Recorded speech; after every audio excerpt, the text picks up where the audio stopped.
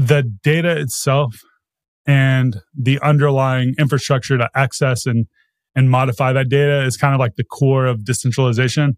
And then everything on top of that can be less decentralized, I think. So what that basically would mean is you have the blockchain or a blockchain-like network that you interact with and you're sending messages to and updates and stuff, kind of like a database.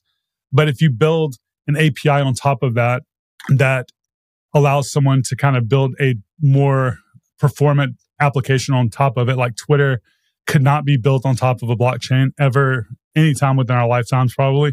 Mainly because when you log on to Twitter, you're sending essentially like tens or even hundreds of API calls like under the hood for all these very crazy things. So like you're logged in under a certain user, you have blocked people, you have muted people, you're following certain people, you've liked certain tweets. So all these things go into this recommendation algorithm and they are all different. And to try to program that into a blockchain is basically almost impossible. So what you see people doing are building out APIs on top of these networks.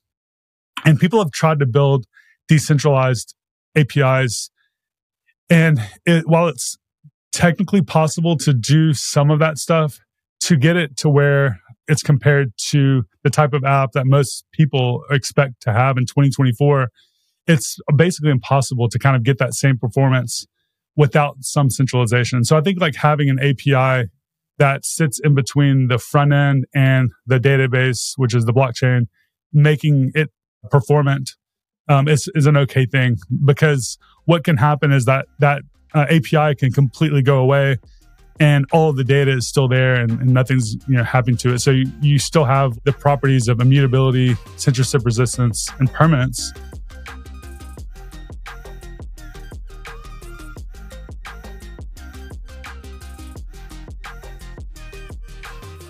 In this episode, we talk with Nader Dabit, who is a head of DevRel at Avara, which is the parent company of all of the things that Aave and Lens are building and all of that stuff.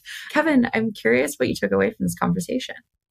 Yeah, it was neat to hear his perspective on sort of where social media is going and what parts of the stack are acceptable being centralized versus what parts should remain decentralized.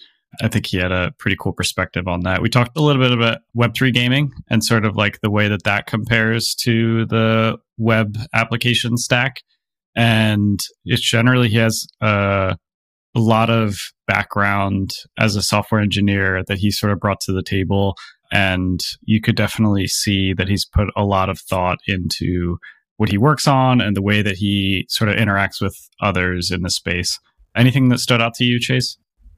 No, I think Nader is just a wonderful human in the space. And of course, we also got a little tidbit at the end about a tip and trick on keeping your activity in GitHub up. So yeah, I hope you all enjoyed this episode as much as we enjoyed recording it. We are here with Nader Dabit, who is the head of DevRel at Avara and is also the founder of Developer DAO. Nader, super excited to have you on the pod. Excited to be here. Thanks for having me and inviting me. Very excited to have you on the show. Excited to dive into what DevRel in the space has looked like over the last couple of years. Talk about building consumer applications and how you're feeling about the space and what you think the next couple of years look like in the space. Maybe before we do that, you can give a little bit of context on what you've done in crypto, how you got into crypto, all of that. Okay, cool. Yeah, I think I've been now in this space for a little under 3 years. So like April will be the third year working here. And then I've been buying and investing and selling and stuff just on the side since I guess 2015 and 16. So like late 2015, I think, is maybe when I first started playing around with crypto.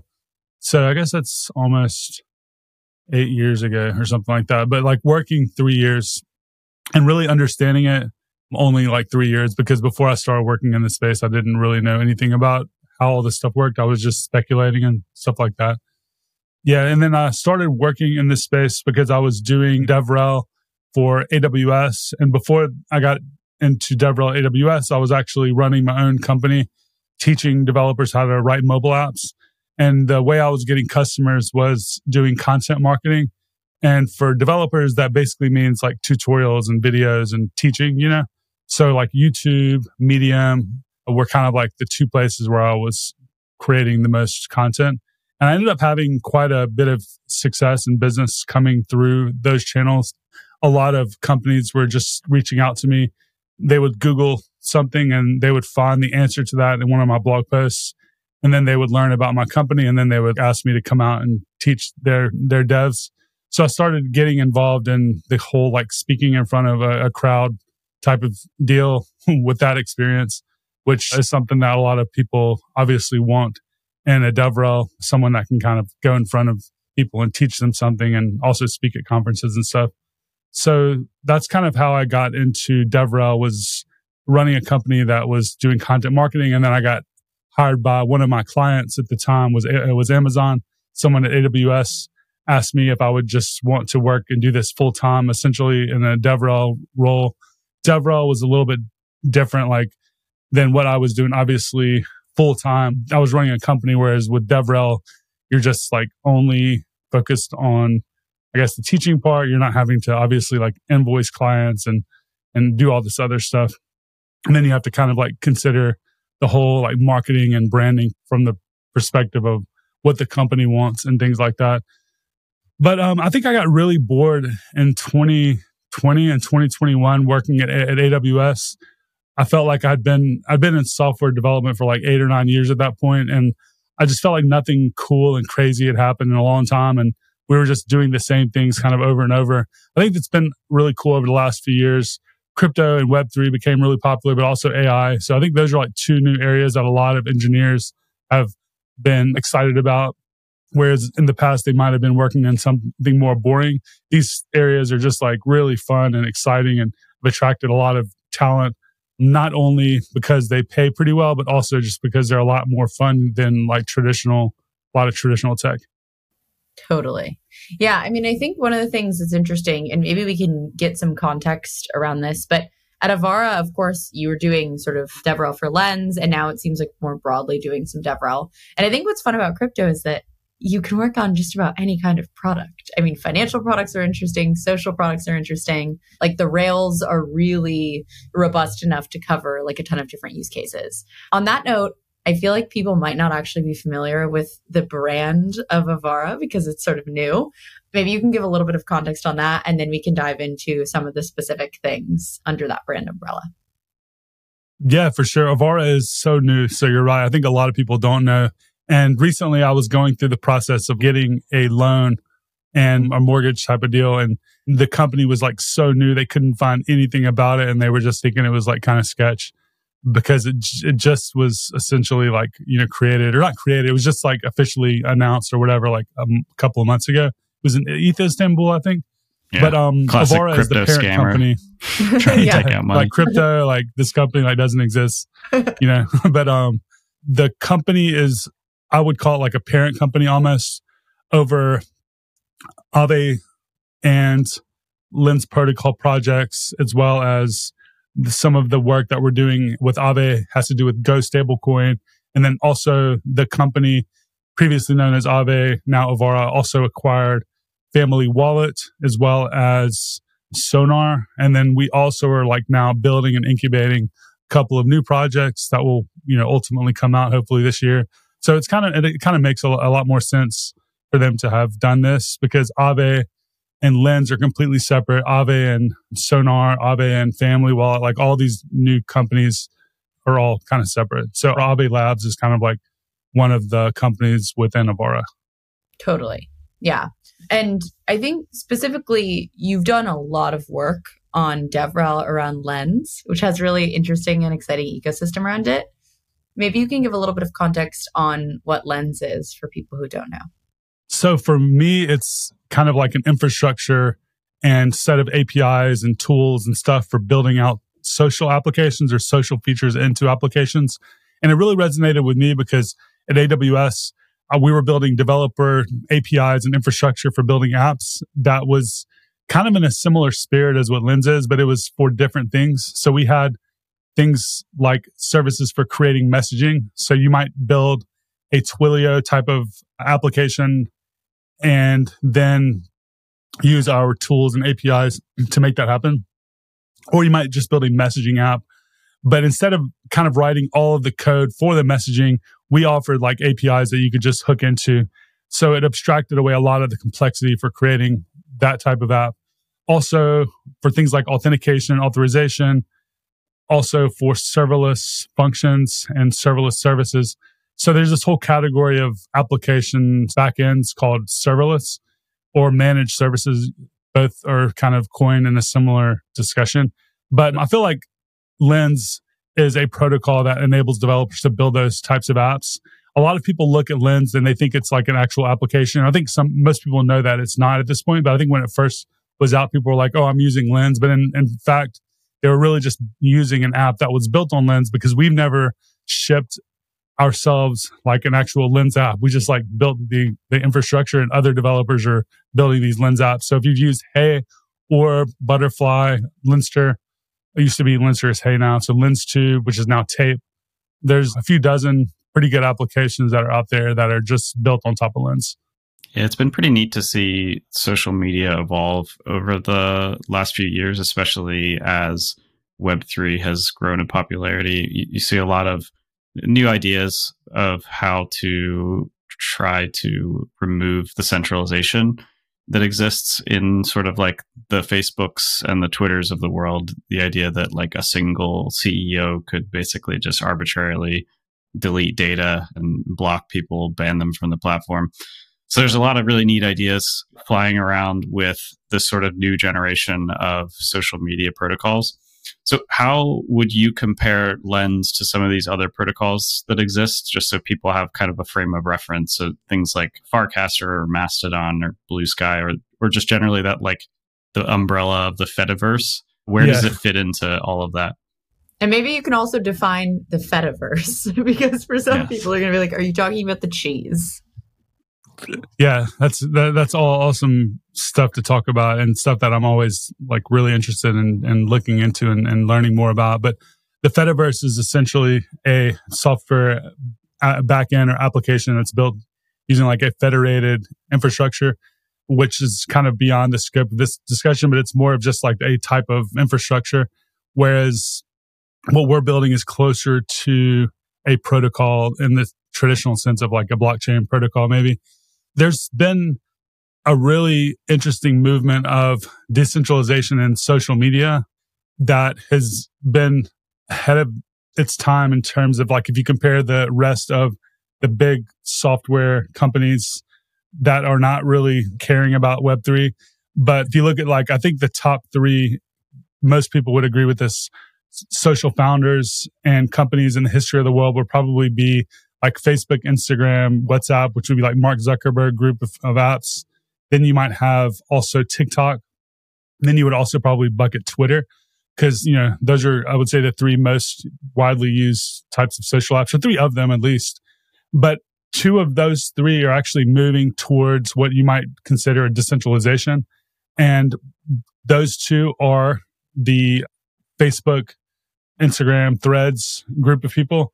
The head of both Instagram and Threads, his name is Adam Mosseri, and he's a big like blockchain decentralization buff, someone that talks at conferences, like gave a TED talk about decentralized social media, and he literally is in charge of Threads. And one of his first posts on Threads was that we're moving into a decentralized infrastructure, and he talked about stuff that we've been talking about for a long time, like censorship resistance, owning your own data, and being prevented from kind of like being banned from the platform. You know, the concerns that a lot of people kind of talk about when they talk about decentralization. So it's cool to see like someone that is that level of person running a company like that, moving in that direction. And I think today, actually, that Threads announced that they were going to ship the ability to integrate with Mastodon like by this year or something like that. It's not just Mastodon, actually. It's the underlying like infrastructure that Mastodon uses. But that was kind of interesting. And then Twitter, obviously, like Jack Dorsey isn't involved in Twitter and like has talked crap about how it currently is since he left, and has gone and created like a new company called Blue Sky or whatever, or been part of that at least creation. And then now he's more involved with Nostr. And Blue Sky is like more decentralized than Twitter, but Nostr is like even more decentralized than blue sky, and it's closer to what maybe Lens is. And then there's a bunch of other ones, like I guess DSO protocol is a protocol that is built specifically for social apps. And then there's probably a dozen or two others that are out there that people are just building. So this is kind of like almost like a somewhat crowded space right now. And I think that a lot of them have very nuanced differences, but they all are accomplishing similar things. So I don't think that I would say, I would probably encourage people to kind of try to keep up with a few of them, use some of those apps, see what they like, and then just see what makes the most sense for them. I think there's more client diversity when you're focused mainly on the developer infrastructure, because you're not focused on building the app yourself. You're just making it really easy for other people to build apps. So you end up seeing more experimentation on the apps. But often that means the initial applications that come to market aren't as polished as something that might be a developer that is not only building the back end, but also the front end would be. So an example of that, I think, is Farcaster, because they have a client that they also build that to me is like, pretty good. And, I would say better than most Lens apps, whereas we're focused on the infrastructure. So we have a couple of really, really great apps that are out there. And I think like with Orb, they're about to ship a new version, which I think will be as good or better than I think it's called Warpcast. But yeah, I would say I would encourage people, if you're interested in this space, to kind of explore all the options and see what you like the best. Yeah, I want to talk about like how this changes development paradigms and things like that. But maybe even before we get into that, in this landscape, there are really only a couple of these types of protocols that are on chain or even partially on chain. So like Farcaster is partially on chain. I think Lens is actually much more on chain, but I'm not totally sure that that's right. So maybe you can add a little bit of context there around which of these different decentralized social networks are on chain and which parts of them are on chain, like specifically in the Lens context. Sure. One of the first examples that became widely adopted was Mastodon. And Mastodon is built on something called ActivityPub. And they embrace certain characteristics around decentralization, but there is no like blockchain or any type of immutability or anything like that involved. In fact, there are people that are running these like Mastodon instances that have full control over everything, basically. So they can just decide to ban you for some arbitrary reason. And if you've been on Twitter, you've probably seen some random like weird things that people get banned for. One of them that stuck out to me was like someone that posted about working at like a company and they got banned for being a capitalist, and they had been building up their following there for like 6 months. And it was just a very strange reason. So like, you don't feel comfortable investing your time in a place like that if you think that someone might just be able to kind of do that. So the permanence and stuff of blockchains becomes even more important. I would almost even describe it as like more fragmented than it is decentralized. You get none of the benefits of like decentralization that we talk about, and it's all of the kind of downsides of like the fragmentation. Yeah, agree 100%. So with Lens, everything is technically on chain if you consider Arweave a blockchain. And Arweave is kind of a blockchain while it's also not really a blockchain in the sense of what we think of as a financial blockchain. It's more of a data storage blockchain, which, also has all of the characteristics that you would want: permanence, immutability, censorship resistance, etc.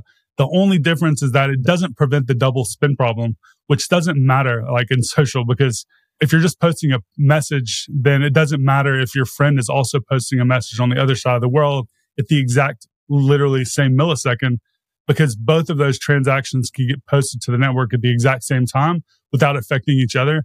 So therefore, it becomes a lot less expensive and resource intensive for the network to support that type of infrastructure. And it becomes a lot cheaper and a lot more scalable. So that's kind of why we chose Arweave for Lens, for almost all of the transactions that are happening there. Now, if you do something financial related, meaning like you're buying an NFT or sending someone money through the network, those are still on chain, but everything else is not. And it's a very efficient kind of way of building a protocol, because you have, again, all of the properties that you want when you need them. And you're kind of using the technology for what it's used for best. And I would say when someone builds a blockchain, the use case that they're typically, building for are financial applications. even though, again, a lot of these properties are great for other reasons, but one of the properties typically programmed in is this prevention of the double spend problem, meaning that if two people post a transaction at the same time, one of those has to actually kind of clear the network and be distributed throughout the whole network and be taken into account before the next transaction posts, which is a massive engineering problem. That's why you always hear people saying 1,000 or 5,000 transactions per second is like a great thing, because even getting to that point is like a crazy hard challenge to solve. Yeah, the difference in dynamics between doing something with money and social is very interesting when you think about the impacts on infrastructure. In that context, I'm curious, obviously being in like a DevRel role, you've thought a lot about and worked with a lot of developers trying to decide what infrastructure they want to build on. And so I'm curious, when you think about developers that want to build consumer apps in crypto, what do you think the primary factors are in making that type of decision? And what types of infrastructure are best to build on? Obviously, you're biased, but I'm curious to hear your take. Yeah, there's a lot of money in this space. And therefore, a lot of developers, when they become good, they're just overwhelmed with opportunities and options. So it becomes that much harder, I think, to find developers to build on your thing in this space, just because there is so much out there that you can do. Just this week, we saw Optimism retroactive funding, give out like 110 million equivalent US dollars. And a lot of those went to people that were building within an adjacent ecosystem to Optimism. So let's say I come out with like a new blockchain tomorrow. What's going to be the draw for those developers if they have at least a chance to kind of get some of that money the next time that happens and tap into all the other things that are happening with that ecosystem to build on my network? So it becomes almost all about, you can have like a really great technology, but it needs to be like an order of magnitude better than everyone else, or you're going to have to pay them some money in some way to kind of get them to build on yours. And when I say pay them money, like you don't necessarily actually have to give them money, but maybe you're building out this massively better network and they can be the first DeFi protocol on that network. And they know that you've raised $100 billion or $100 million, I don't know, some crazy amount like we see. Then they might realize, okay, if I'm the first to build a successful version of X on this network, then I can probably, make money, and then I can probably get a grant to do that. So what developers are looking for, they're looking for a place that they can kind of build for a year or two at least, and at least know that the time and investment they've spent isn't going to go for nothing. So one of those things is often either applying the skills that they already have to an area or learning a set of skills that can be transferable somewhere else. And this goes back to kind of like the conversations that people are having between the different virtual machines that people are building on. Like the EVM, why is it important to even support the EVM? It's mainly because they're already 80-90% market share of smart contract devs that know Solidity and can build on the EVM without having to learn anything. So it's a very small lift for them to kind of take what they already know and apply it to a new place, or even fork and copy other people's code and just deploy it to these new networks. But the restraint there is that you're kind of like having all of the constraints that come with that entire set of combination of language and virtual machine and everything, that all the mistakes that were made. In order to solve those, people are kind of like creating like brand new programming languages and new virtual machines, but those end up being new ecosystems. So if someone wants to learn that, they end up having to kind of learn everything from scratch, and they're gambling on like a somewhat new network. So I would say like if one of those did become successful because it was like so much faster and so much better, then the amount of return on that investment would be really high, but the chances are like a lot lower. So developers basically in this, to compete, you have to have a good technology. You have to have some type of connections for them to be able to get paid. And you are also hopefully providing them a way to build using and applying their existing skill set. I think it's a really hard sell for some of the ZK EVMs that can't compile down to Solidity to try to convince devs to go learn an additional variant of Solidity. Like Cairo is just one example, but there's a lot of these other L2s that have just such a larger barrier to entry for that reason alone. And then you kind of add on the standard risk of like tying yourself to a brand new boat that has its own set of concerns. Yeah, I like the overall sort of like thought process around analyzing how developers might want to spend their time. I think sort of like on a different axis, I want to hear your thoughts because I know you've thought so much about the benefits of the decentralized backend of the application versus a lot of times we're still sort of like open to centralization on the front end. So I'm just curious, is there an acceptable amount of centralization for different parts of the stack to sort of achieve the vision that you see for social media? And if so, like what is acceptable? We'll start with that.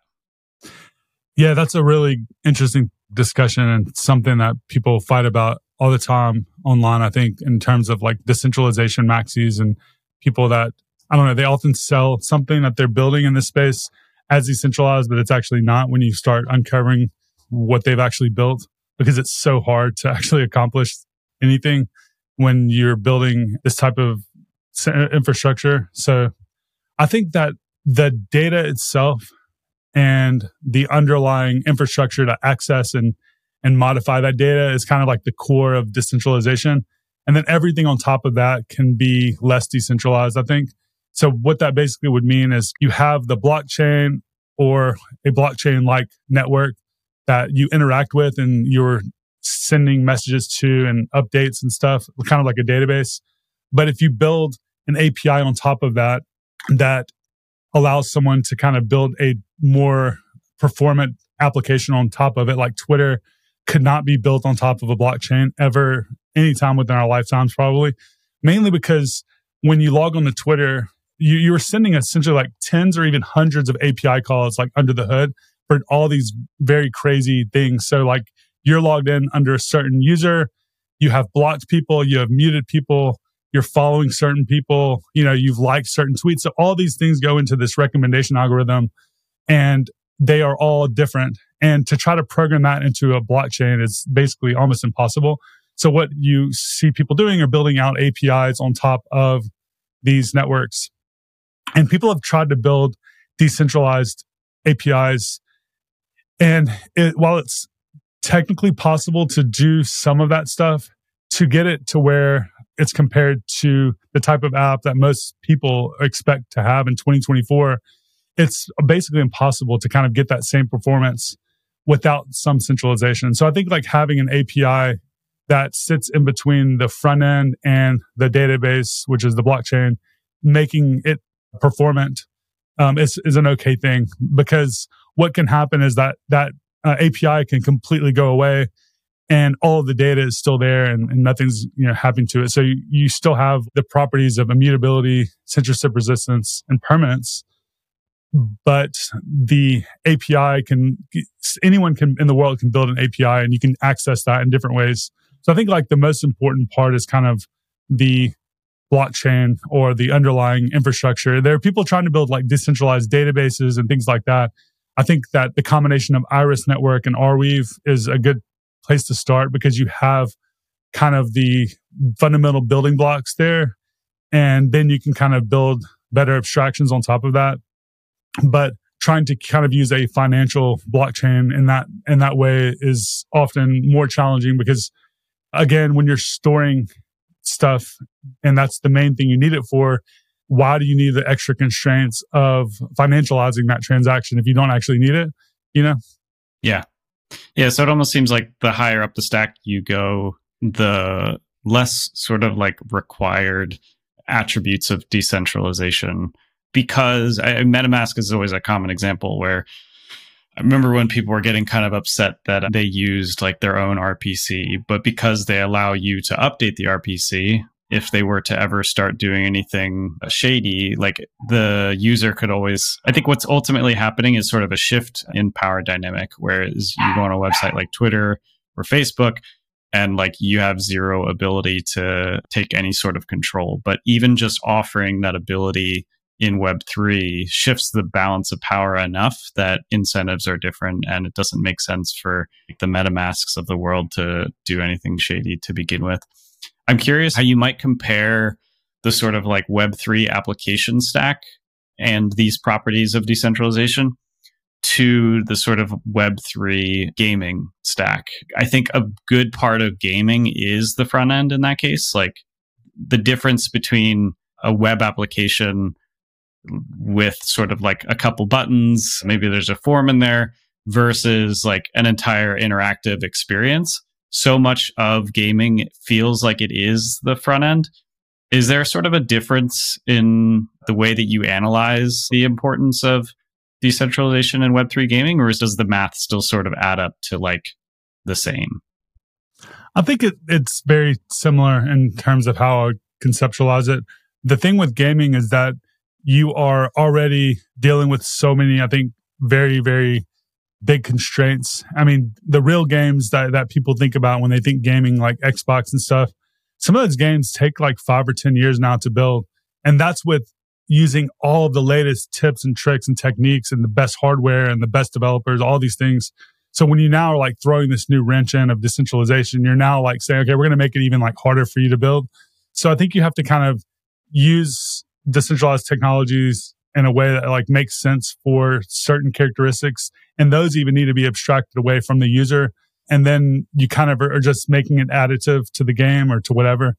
And you're not trying to say, oh, you know, we're going to kind of bring in all of these decentralized or what we're used to in the blockchain space things to the client and make them deal with this. So I think with the main barrier there is typically like wallets and tokens. So you're obviously don't want someone going through that process on the game. So what's been great is we've seen a lot of work having been done on different types of account abstraction, as well as stuff like passkeys and ways to abstract and social auth, ways to abstract away the wallet. So you can kind of under the hood have the transactions happening on behalf of the user, maybe without them needing to kind of go through all that. And then you can kind of treat the back end almost like a database because you're essentially authorized. The user is authorizing you to kind of like do some of this stuff on their behalf, maybe. So in gaming, I don't know exactly what people are thinking, but there are a lot of like interesting and innovative approaches to kind of integrating Web3 stuff. But one of them is around ownership of items and games and being able to transfer those. And I think like having the ability to have someone authenticate on a mobile device, on their Xbox and on a computer and be able to kind of transact their items across all these different platforms kind of makes a lot of sense to me because I might be on the game earning and building stuff and like even buying some stuff. And then I might be in my bed, like laying in bed, going through my phone and be like, have someone offer me to exchange an item or something. And I might be able to log into my mobile app and exchange that. So I think like that type of flow makes a lot of sense to me, but the core pieces of the game are not going to need any decentralization or blockchain stuff at all. Yeah. I feel like also this whole dynamic around like you can have centralized parts of a game and decentralized parts of a game plays into this question around latency and sort of solves it. I don't know if this is still a problem with gaming and blockchain, but it felt like for a while latency was like the primary problem where it's just like people don't want to wait 2 minutes for a transaction to settle on chain in order to have a like Fortnite skin or whatever. Is that still part of the conversation? Yeah, totally. And I think that with some of the newer techniques and the newer networks, it's being solved to some extent. So I think like Monad, Solana, these types of networks are great because they enable that type of experience. And what you can then do, if you know that the finality of a transaction is like 400 milliseconds, that's still slower than a traditional database, but it's way faster than even a layer 2 in the Ethereum ecosystem for the most part. I know there's some exceptions, but when you have that, you can build what's called like an optimistic API on top of that, meaning that when you press a button, the button says success immediately. And then under the hood, they're waiting for that success message to actually come back. And if it comes back fail, then you revert on the client. But 99.999% of the time, it's going to actually succeed. So you don't have to even take that into account. So to the user, it looks like it's succeeding. And because you can get that feedback within half of a second, it still works. That's exactly what we're doing with Lens protocol, actually. So if you transact on Polygon, like we immediately just feedback the user success. And then if something goes wrong, then it reverts. And most of the time it doesn't revert because, we already have done all the checks to make sure that it should. The only way it would not, the only way I guess it would revert is if like something happened between the time that button was pressed and the finality happened, So that's like a very tiny number of circumstances.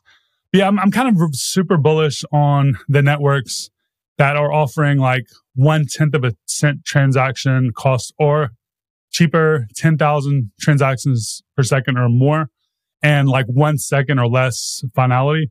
I think that combo enables like a bunch of use cases, definitely gaming. Yeah. I mean, on that note, like, I'm curious. I mean, I think part of in my head, what fits into this like middle ground centralized and decentralized infrastructure is intents, and anything that's sort of like stored off chain for a period of time. That feels similar to me to like having a front end serve something that hasn't totally happened yet. And so I'm curious what role you think like intents and private mempools will play in some of this consumer stuff versus like just writing to the chain and showing something different on the application and just waiting. I guess those aren't totally, they're not equivalent actually, so that it's kind of not a fair equivalency, but I'm curious what role you think intents will play in general in these types of applications.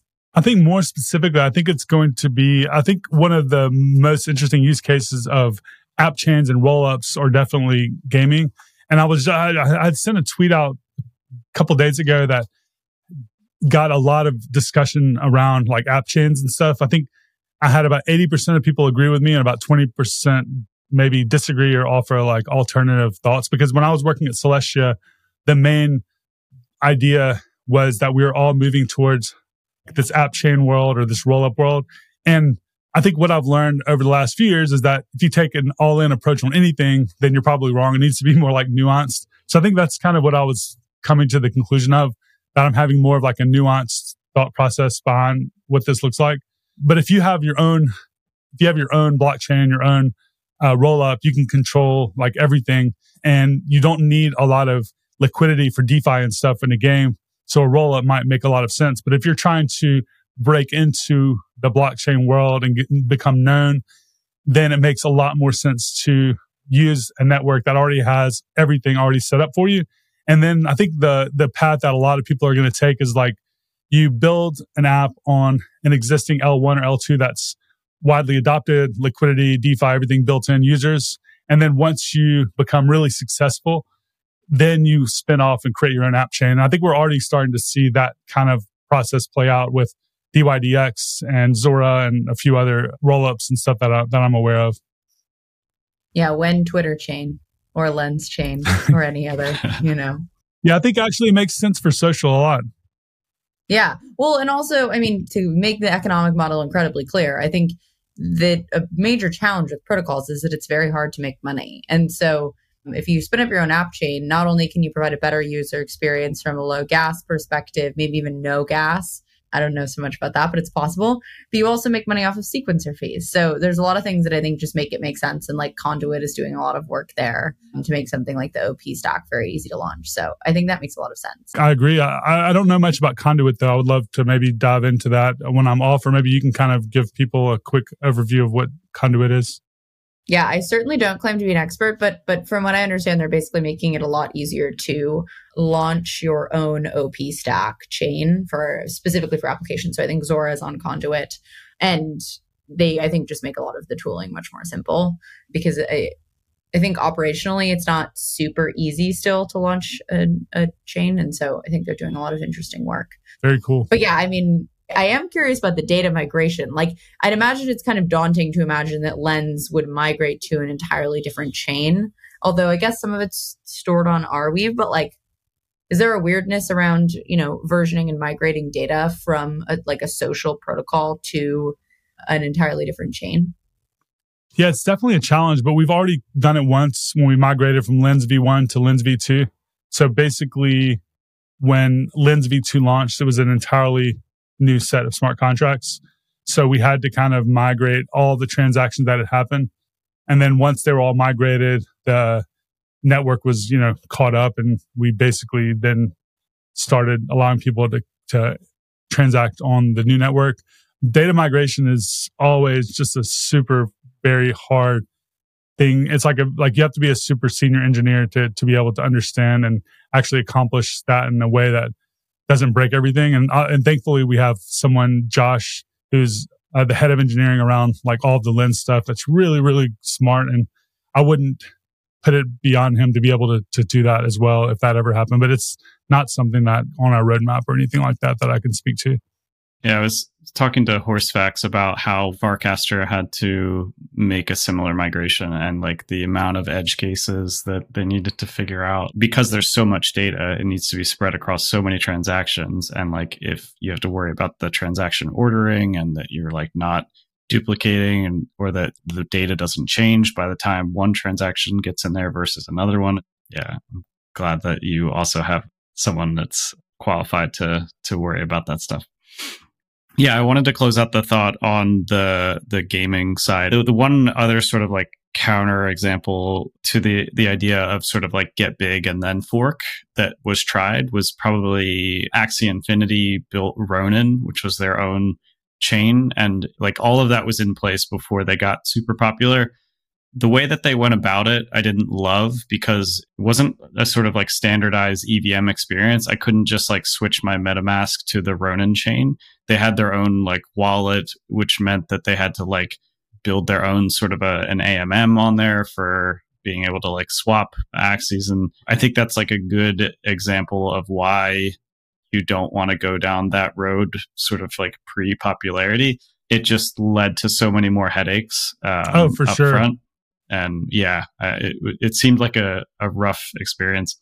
Yeah, I don't know if you had any other thoughts on that. Yeah, I don't know a ton about how that played out with Axie. I do know they kind of went through a hype cycle and all of that.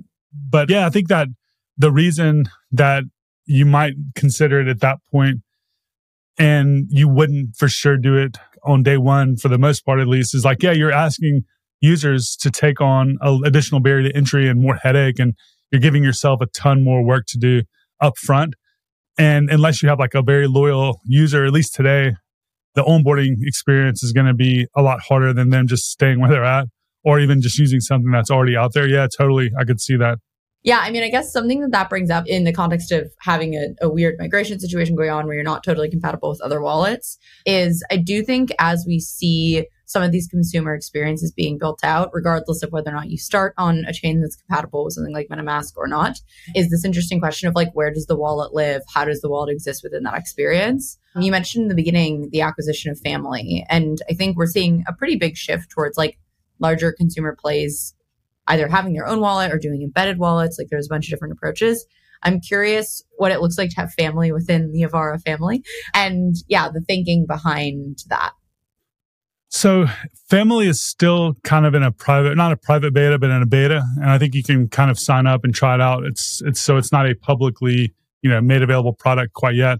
But I think one of the things that stands out to me the most beyond the technology itself, which we are continuing to improve and update, and we have a lot of really cutting, bleeding edge even stuff like on the roadmap, is the quality of that team. They're maybe the team that's focused most on design and UX that I've ever worked with in my whole life. And everything that they do is so polished. And I think that their attention to detail just reminds me a lot of kind of like an Apple product. And I think that that's one of the reasons that it made sense for us to basically have an opportunity to acquire them. But first of all, I wasn't involved in that whole process. I'm just speaking from my experience so far, But they've been amazing people to work with. Like just the highest quality engineering, highest quality design. They just really care about that extra mile and like really bringing a quality product to market. So I think that when I used it for the first time, I was just kind of blown away at how polished and awesome it felt. And I think that people will also have that aha moment when they try it out. But we also have been thinking about this space for a long time. And in fact, ever since I started with Aave and Avara back in October of 2022, along the lines of like some stuff that we're also building in that space that will complement what they've already built, that will be going to market at a certain point and maybe this year or so. So yeah, it just complemented a lot of the stuff that we were already doing. We can integrate it with a lot of the applications that we're already building. They have also ConnectKit, which is similar to Web3 Modal, which is a very, very great way for developers to kind of connect wallets and stuff. So it was like a combination of an acqui-hire as well as the technology was amazing, and it complemented a lot of the stuff that we were already doing. Totally. Yeah. I feel like it certainly feels like we can't have too many people who are user focused and product focused in crypto. I think sometimes developers and builders get very excited and in the weeds. And sometimes, like we talked about earlier, that means that you don't necessarily have the most polished products. I guess as we close out, I'm curious, you've seen a lot of consumer like founders and builders over the last few years in crypto. What are your best tips or pieces of advice for people who are interested in building either, in the Web3 social space or maybe in consumer crypto more broadly? Yeah, I think that it's all about experimentation and seeing what excites you and interests you the most by not being beholden to just a single area, but trying all of the things that are out there. And that's one thing, just experimenting a lot. And then another thing is trying to connect with the actual people within those organizations. They're very, very much there to help you and make you successful.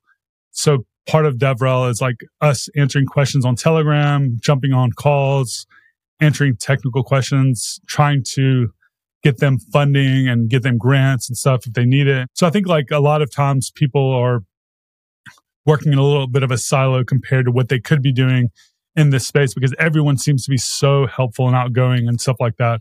So I think, yeah, experimentation, try to reach out to the people that are working in these different organizations, and then look at the successful applications that are out there and just copy what they're doing and make it slightly better.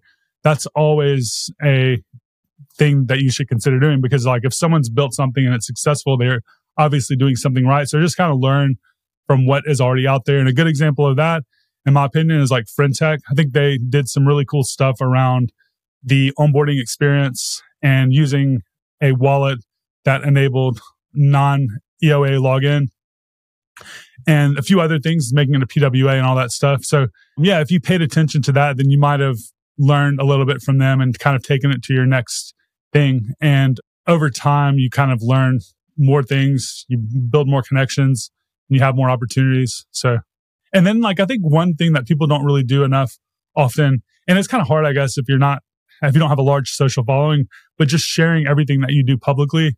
So if you've built something, tweet about it, make sure you put it on GitHub, document it really well, and then make a video about it, and then make another tweet about it. Like try to show it off multiple times in different ways, get it in front of people's eyes, because no one's going to know if you built something awesome if you just build it and then don't talk about it. And I think we're not, at least me, and I actually know almost every developer I've ever talked to, it feels uncomfortable to do that. It feels kind of like slimy. It feels like you're marketing, and none of us like marketing, but it's what you got to do. I mean, people aren't going to know about your shit if you're not like talking about it. So I think one example of this is like Dappa Dan today. He's a guy that has been my friend and developer DAO for like 2 years. And we met in person for the first time, maybe in the last year. But he's been really outgoing on social media, meeting people. Today, he created like his first YouTube video and tweeted about it. It's gotten a lot of good reception. He's had so many job opportunities in the last couple of months just because of his outgoing nature. And, he's only been really in this space part-time for like a year and a half, I think.